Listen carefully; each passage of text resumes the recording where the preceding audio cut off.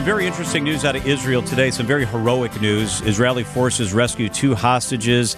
This is an incredible story. It's like a scene from a movie. Jordana Miller is with us from Jerusalem.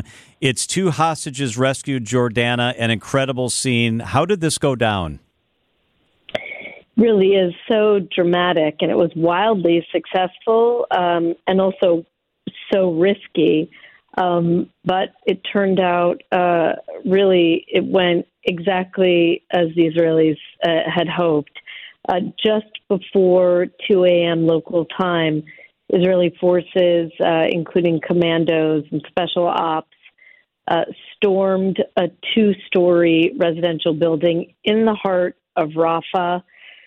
They went up to the second floor based on intelligence, blew through the door, and in just under a minute, we understand, they caught the Hamas captors off guard without their weapons and killed 3 of them on the spot, freeing the 2 hostages, older hostages, one 60 years old, one 70 years old. They threw vests on them that had hooks, and they repelled them off of the balcony of this second-floor apartment down to a smaller alleyway where other forces were there waiting for them. And at this point, they also began to fire intense airstrikes in the area to both distract Hamas and prevent any of their fighters from getting to the scene. And those 2 hostages were whisked into a helicopter, which then took off towards northern Gaza. And a little bit more than an hour later, those 2 hostages were safely back here in Israel at the Sheba Medical Center. Their families came at 3:30 in the morning to meet them. And, we saw very emotional scenes. These 2 elderly hostages had been held by Hamas for over 4 months. It's a remarkable story. I mean, it's really, it's out of a movie. Wow. And no one was hurt. No one was hurt. No one was hurt, I should say, except for, and it's not really an except, there were dozens of Palestinians, Gazans killed in the airstrikes.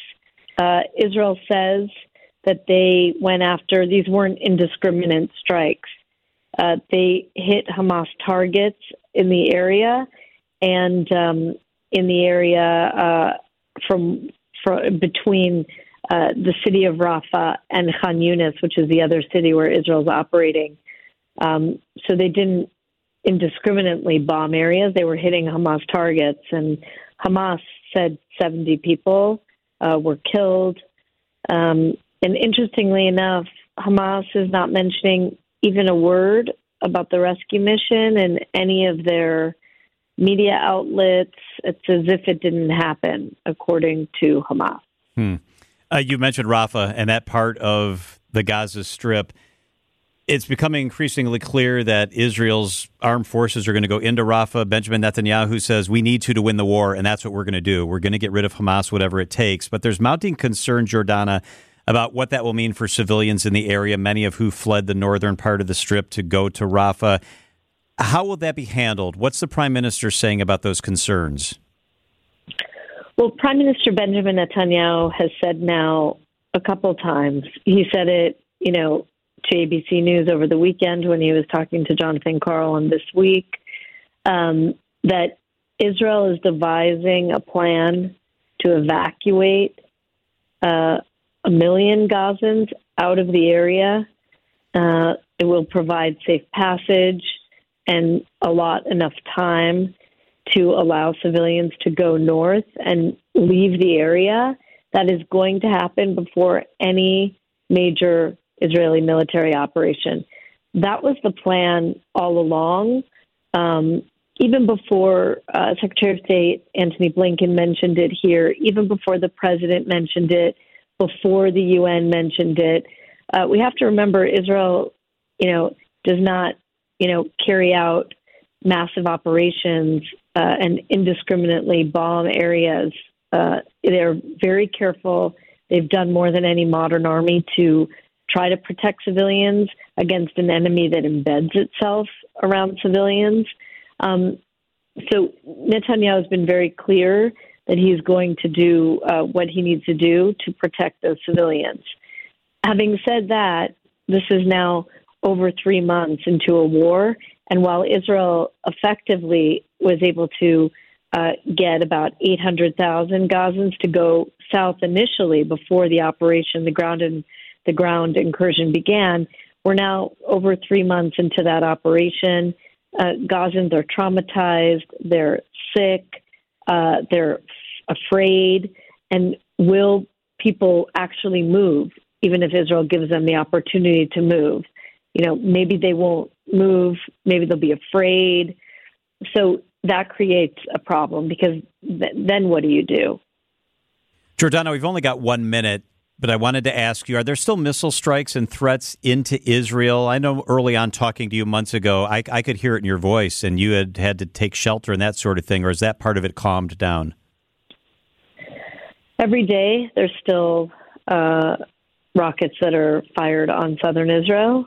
And by the way, the volley of attacks between Israel and Hezbollah on the northern border continues as well every day. Hamas is no longer firing on central Israel as much, Tel Aviv. They haven't fired on Jerusalem in a little while.